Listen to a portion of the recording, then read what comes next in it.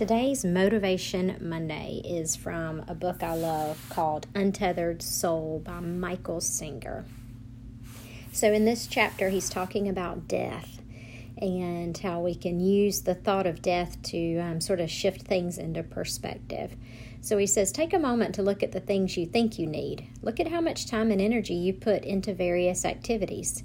Imagine if you knew you were going to die within a week or a month. How would that change things? How would your priorities change? How would your thoughts change?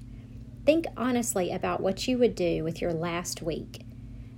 What a wonderful thought to contemplate, he says. Then ponder this question. If that's really what you would do with your last week, what are you doing with the rest of your time? Wasting it? Throwing it away? Treating it like it's not something precious? What are you doing with life? That is what death asks of you. And then he goes on to say, let's say you're living your life without the thought of death.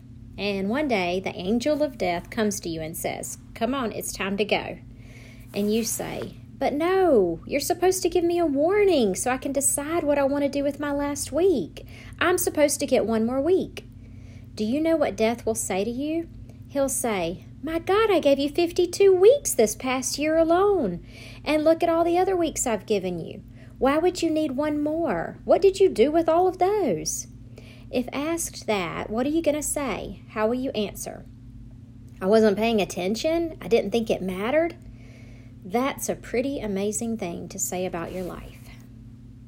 So, not to be doom and gloom and make you think about death, but do think about death. Think about the rest of your life and how you want to live the first day of the rest of your life. It's today, y'all.